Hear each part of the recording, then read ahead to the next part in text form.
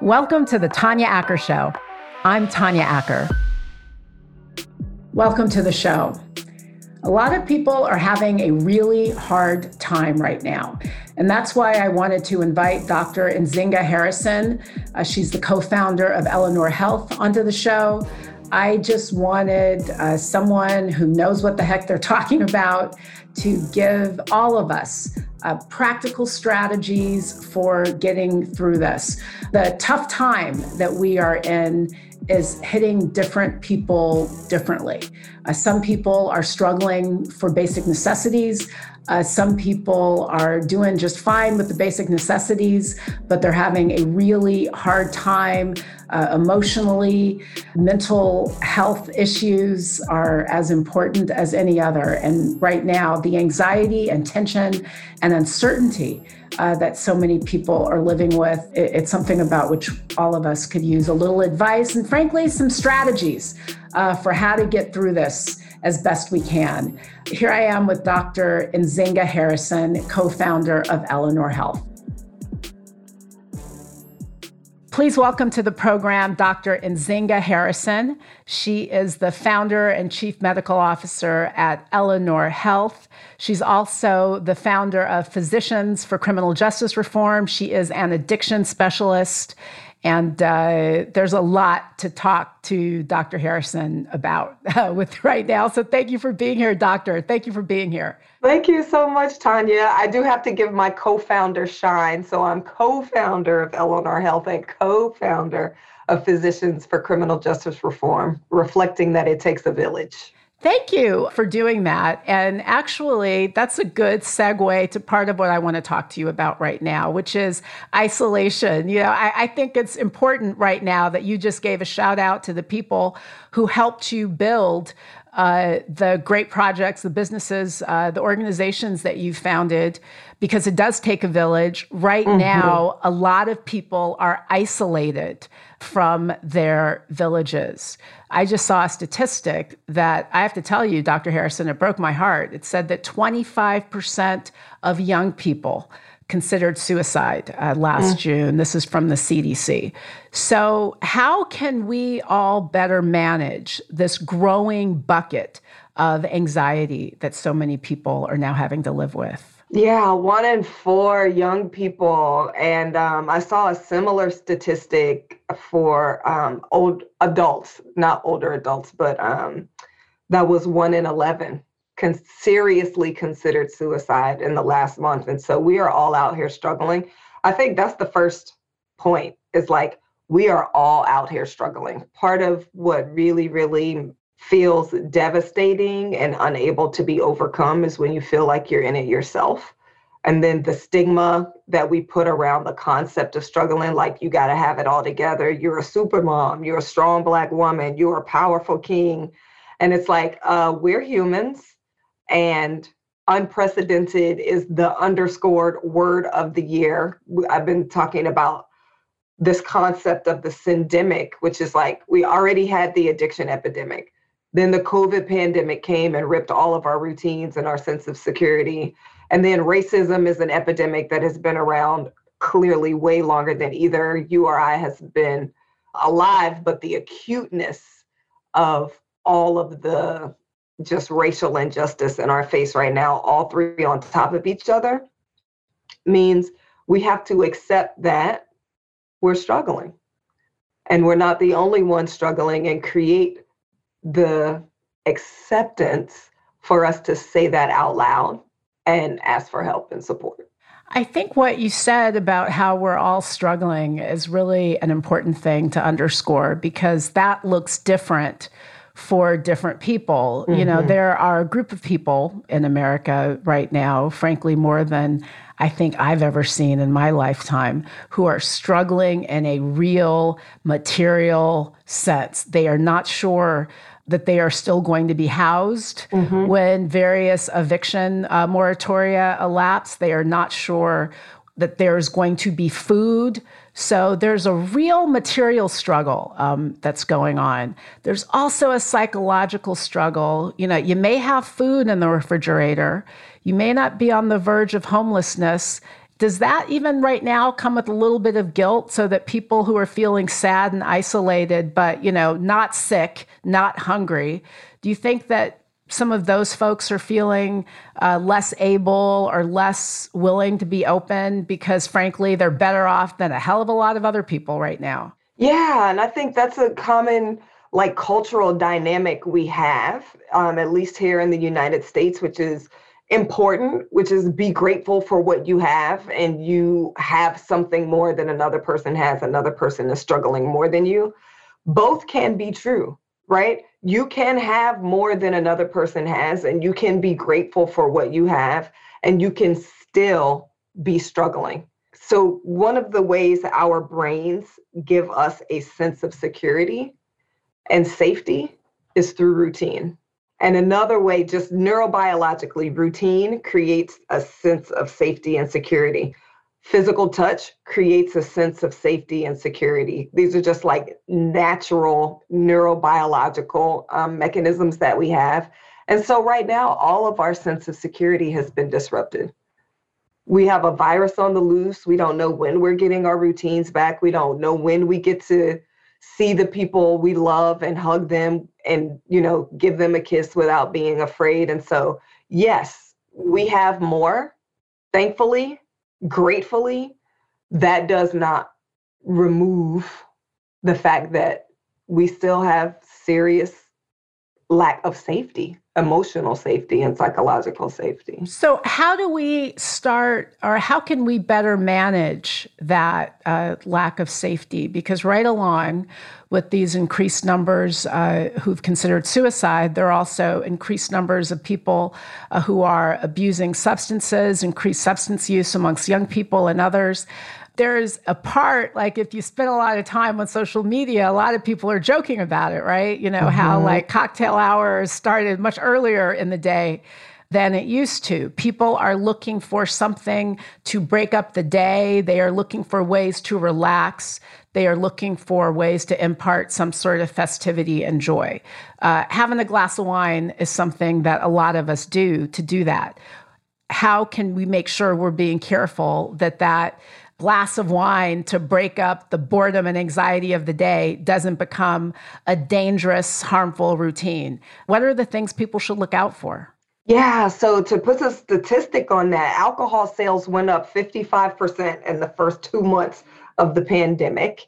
And the same study that I alluded to earlier that said 1 in 11 people had seriously thought of suicide in the last month also said 1 in 4 people is binge drinking in the previous week. And so part of it is just knowing even what that is. Like you said, drinking to break up the day. So our day used to be broken up by a commute. It used to be broken up by maybe your kids' extracurricular activities. It used to be broken up. And now it's just sitting here. It used to be if you invited your work into your home. But now you're working from home and your office is your bedroom and your kitchen and it's always there. And so part of it is if you're drinking while you're working, this is a red flag. Once upon a time, I was doing this podcast out in the studio somewhere else. And then I would call a friend on the way home. I would have said to my producer, try to connect me with Dr. Harrison. Maybe there's some way she and I can have a drink later on in a few weeks and meet up at, 6 or a normal time for drinking.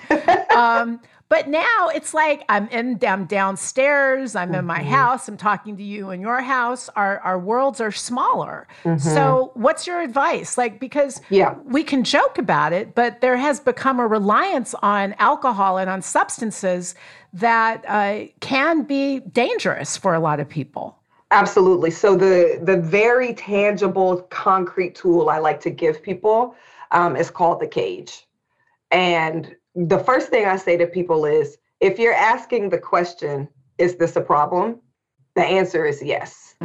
And part of our difficulty in this country is that we don't consider it a problem until you get a DUI or until you get in trouble at work or until your spouse is about to leave your relationship, even though it became a mild problem way earlier on. And so we want to try to start identifying that as soon as possible. So if you're asking the question, The answer is yes. Just get some support. Get a therapist, talk to somebody about it. Like, don't let the stigma stop you from getting help, because what it is a signal that you need something. It's a signal that your anxiety is too high, your depression is too high, your uncertainty is too high, your stress is too high, your sleep is not good. It's a signal. So just think of it like that. I'm not asking people to be like, I accept that I am an alcoholic. I'm not asking for that.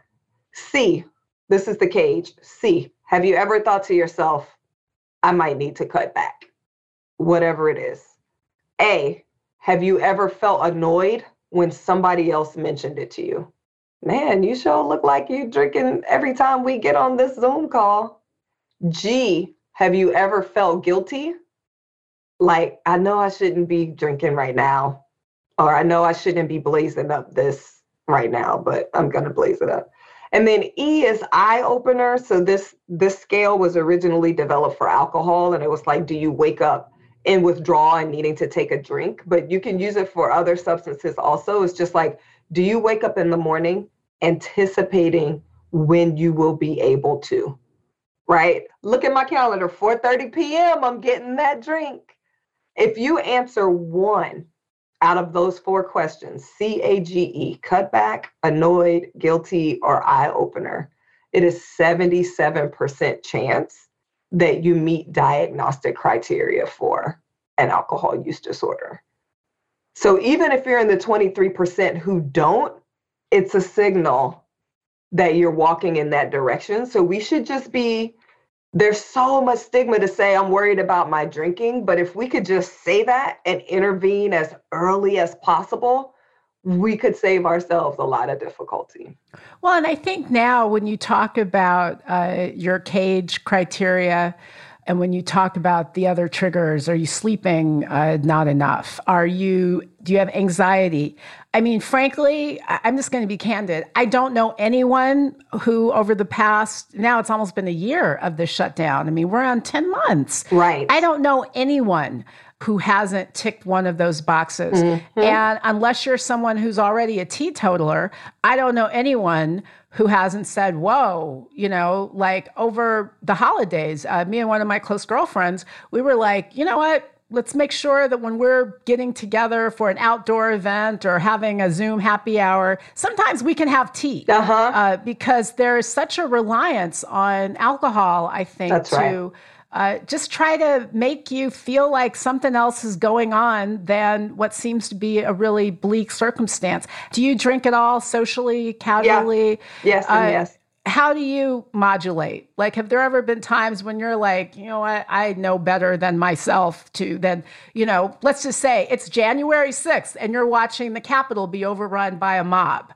Let's just say you were watching a mob overrun the Capitol and you're like, wow, that mob looked like me and my kids. That mob would have been taken down a long time ago. Massacre. So you're watching and thinking all these things. You're like, you know what? Let me just have a sip and try to take it down. Does that ever happen? Do you find yourself in those moments? Yeah. So my biology protects me against using alcohol in that way, because like one drink and your girl is asleep. So it is not alcohol for me, but I will tell you what it is macaroni and cheese and dessert. So I'm not even kidding, Tanya. Last Friday, after work, I went on Uber Eats, and there is a restaurant. I had never heard of it before, but I, usually like type in your restaurant name. I typed in dessert, and I found a restaurant that only sells fair food. It was called like Food from the Fair or something like that. And I ordered $80, and it was funnel cakes and ice cream sundae. And I can't even remember whatever other mess I ordered. And then I went to a different restaurant and I typed in macaroni and cheese, and then I ordered macaroni and cheese. It's the same phenomenon. So the way a lot of people are using alcohol in those moments, what I use is carbohydrates and sugar.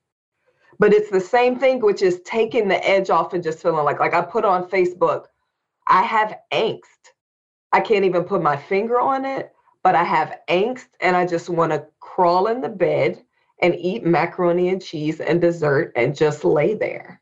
It's the same phenomenon as alcohol. the same phenomenon. We all have, your point is that people have different crutches. For Yes. some people, it's food. For some people, it's alcohol. For others, it might be some other sort of substance, drugs or some other substance.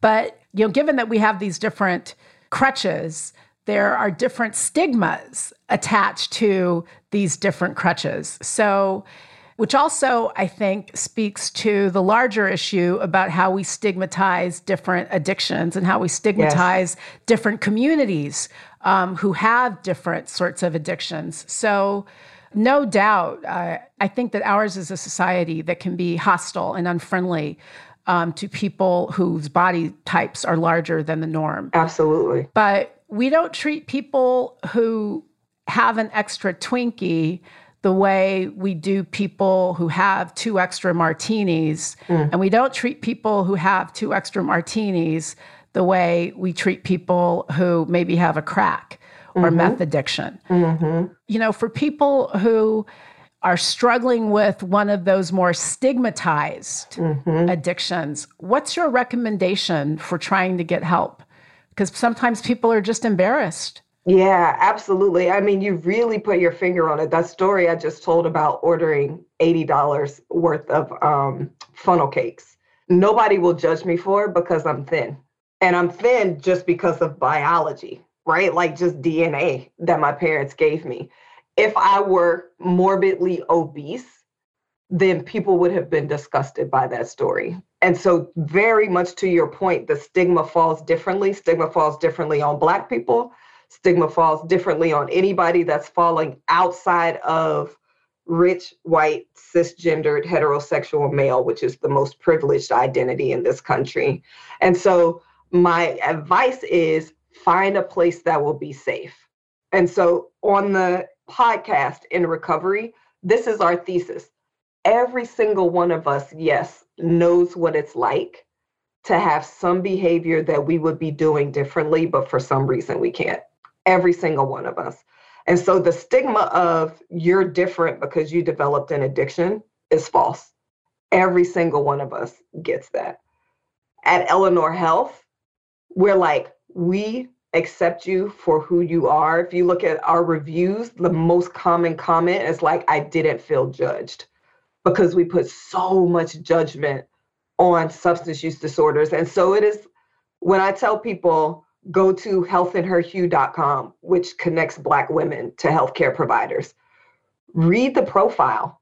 You can read in that profile if you're going to be welcome, right? Go to psychologytoday.com. Read the profile. You can read if that person says addiction is a choice, and if you can just make better choices, your life would be better. Don't go there. You can read if it says we all struggle at times, and if we have compassion and connection and people who can hold us up, I'll help guide you through those times so you can get stronger yourself. Go there. That's a safe place, right? So preferentially do the work. Everybody in your life is not safe. Everybody at work is not safe. Everybody in healthcare is not safe. Seek out a safe place and take the risk of asking for help. You mentioned your podcast, In Recovery, and everybody, you should listen to Dr. Harrison's podcast, In Recovery. There is an episode that you did where you describe racism as an addiction. And in the intro to that episode, you talk about a lot of your identities. You're a Black woman, you're a wife to a Black man, you are the mother to Black children. And one of the things you said about your kids was that they're now at that age where they're no longer seen as cute, but they are seen as threatening. And one statistic that everybody should be aware of is that Black children, African-American children, boys and girls, are typically seen as older than their white counterparts. Another thing I'd throw out is that Black people generally are seen as more psychologically unidimensional than other people. Black women are always strong. We're never sad. The anger is never about being uncertain, insecure, overwhelmed. Right. Other people get all of these other dimensions to their anger and their mood and their expression. We're just strong, angry, mad, this. So it's kind of a two-part question I have. How do you make people more aware, I think, of the boxes that they're imposing on other people? Like when you talk about racism as an addiction, is there some part of that addiction that makes people more inclined to kind of deny Black folks their full humanity and the full panoply of emotional expression, if that makes sense to you? Oh, it makes perfect sense. And so when I talk about racism as an addiction, it's using the thesis of addiction that we used on the podcast, which is continuing to do something even though the negative consequences outweigh the benefits. So as humans, benefits reinforce our behaviors. If there's something that brings us no benefit, we're not going to do it again, right? Like we're just biologically wired like, oh, okay, well, that was useless. No need to spend time and energy doing that. What is important on the other side of that coin is addiction is continued behavior despite the negative consequences outweighing the benefits, but there are still benefits. And so in that racism episode, the question that I challenge America with, we see the negative consequences of racism. Black people are dying at 2.5 times the rates of COVID. Infant mortality and maternal mortality rates are 3 to 5 times in Black populations. Socioeconomic disparity, health disparities, educational disparities, criminal justice, overwhelmingly, we're the people in prison. Like you name it, the negative consequence, getting killed on TV by the police and having our murders be like murder porn on the news and the trauma that that brings us, the negative consequences are evident. And so the challenge is, what are the benefits? Who is benefiting? And I think for people who don't want to be benefiting from racism, but who are, it can be very difficult to look that in the eye. And so when you talk about the boxes that we get put in and the inability to experience us multidimensionally, some of that is the privilege of not having to. When you're in the majority group or in the privileged group, you don't have to understand what it's like, right? So I always talk about being tall and thin with a whole lot of hair, all of things which are coveted in this society, and able-bodied with all 4, of my limbs. I don't know what it's like to have a prosthetic limb because I have the privilege of not having to know. I don't know what it's like to walk down the street and people are judging me for eating a cheeseburger because I'm overweight, because I have the privilege of not having to know that. I don't want to be part of the group that oppresses and marginalizes those people, but I have to be able to accept that I have that privilege. And I think for white folks and other non-Black people, that can be very difficult to say, even though I don't want this privilege, I have this privilege, and that's one of the benefits of racism. I was having a conversation the other day, and we stumbled on, I don't even know, we were supposed to be talking about investments, and somehow we were talking about racism. I think it was the day of the siege. And we stumbled on the greatest privilege is the benefit of the doubt. Mm. It's what we don't get. As Black women, we look angry because we don't have the benefit of the doubt that maybe we're hurt. That Black man looks like a criminal because we don't have the benefit of the doubt that maybe he's up to something else other than criminality. And so, I don't know, I'm rambling. Not at all. You're not rambling at all. And I must underscore what you said, that the biggest privilege of all is the privilege of being given the benefit of the doubt. We have seen so much in this past year, locked up in our houses, or on lockdown, I should say. Everybody's got a cell phone, so we've been able to see people, harassed for bird watching. We've been able to see people killed in the middle of the street. I mean, we've seen this. But what a lot of people sometimes forget is that these are not new stories. I mean, right. Trayvon Martin was only killed, that was just a few years ago. Mm-hmm. And, when you consider his story, here was a kid minding his business, walking down the street, accosted and killed by somebody without a badge. Yep. So if I'm a young person, if I'm a young Black man, and I think a lot of this, there are different stereotypes and there's different baggage that people put on young Black women, but it's baggage. Just the idea that we spent so much time debating, well, what was Trayvon using? Like, what was this? What was that? Whereas if you're not a Black person, the presumption is people don't get to get in your business. That's right. If you're a young Black kid, the presumption is Joe Schmo down the street may be packing and he feels like he has the right, badge or not, to get in your business. That's a lot of anxiety. I'm not a mom. What do you say to your young children? Because, you want your sons to grow up owning the world, because that feeling like they can own the world, because that's how they do better. How can they manage that, having that kind of confidence when, again, some badgeless guy with a gun may take it upon himself to get in their business and put them on defense? We're not even talking about police officers now. Right. I mean, how do you manage that as a professional, as a Black woman, and as a mother? What's the story that you tell? It's so hard. So my boys are 14 and 15 now. So to the comment you made earlier that young Black kids appear as scary adults earlier, that age that happens is 8 years old. And it goes back to the benefit of the doubt. Trayvon Martin was a child. And if he had been a white child walking down that street, he would have been given the benefit of the doubt by that madman. And so when I'm having that conversation with my kids, it's the same. One, I want to keep it real with them. I cannot raise my kids up in fear.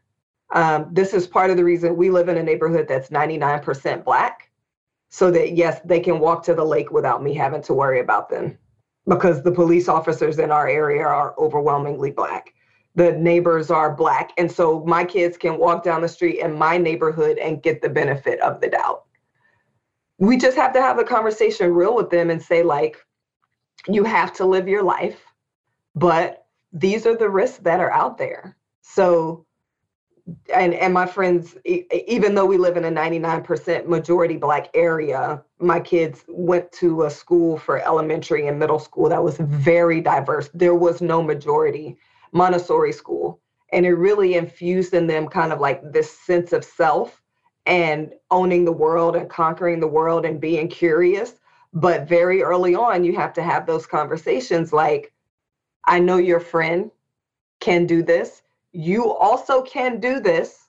Run around the neighborhood and play cops and robbers with, toys that look like guns. But here's the increased level of danger that represents for you, purely because you're Black and a boy. And you don't want to, it feels like stealing your kids' innocence.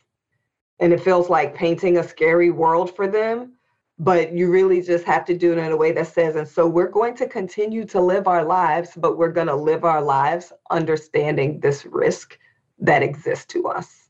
So your kids had the great benefit that many children don't, when you mention their educational background and the schooling and the diverse environment to which they were exposed, which is going to allow for greater comfort as they move and traverse in the larger world. A lot of young Black kids aren't having that. Right. They don't get that experience. And what they need, what we all need to hear from you is, what's your advice to them? Because just like there are a bunch of folks who are willing to see you as a criminal, who are going to call the police on you before they ask you your name or how you're doing, or do you need anything, stranded on the side of the road.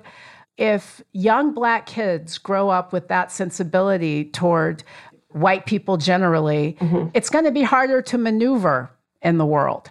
What's your advice for learning how to strike a balance? Because at some point, if you look at a lot of the spaces in which, I'll just use myself as an example.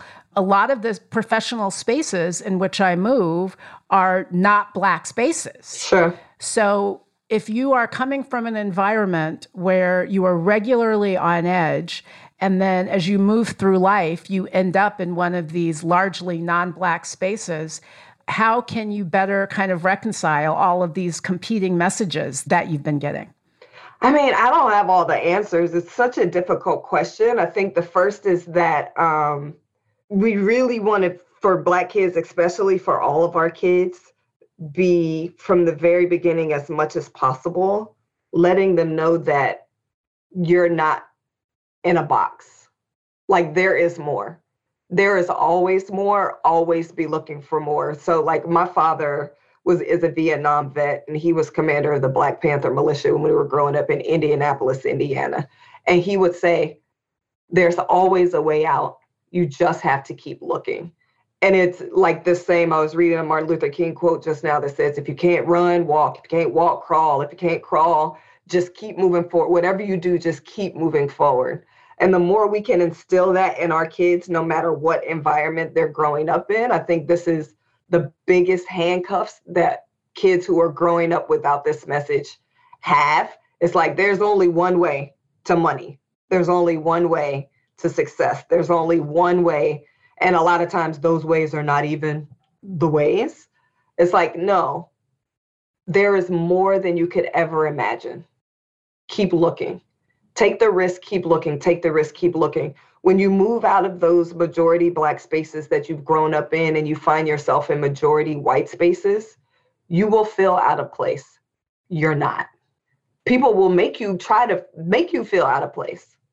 You're not.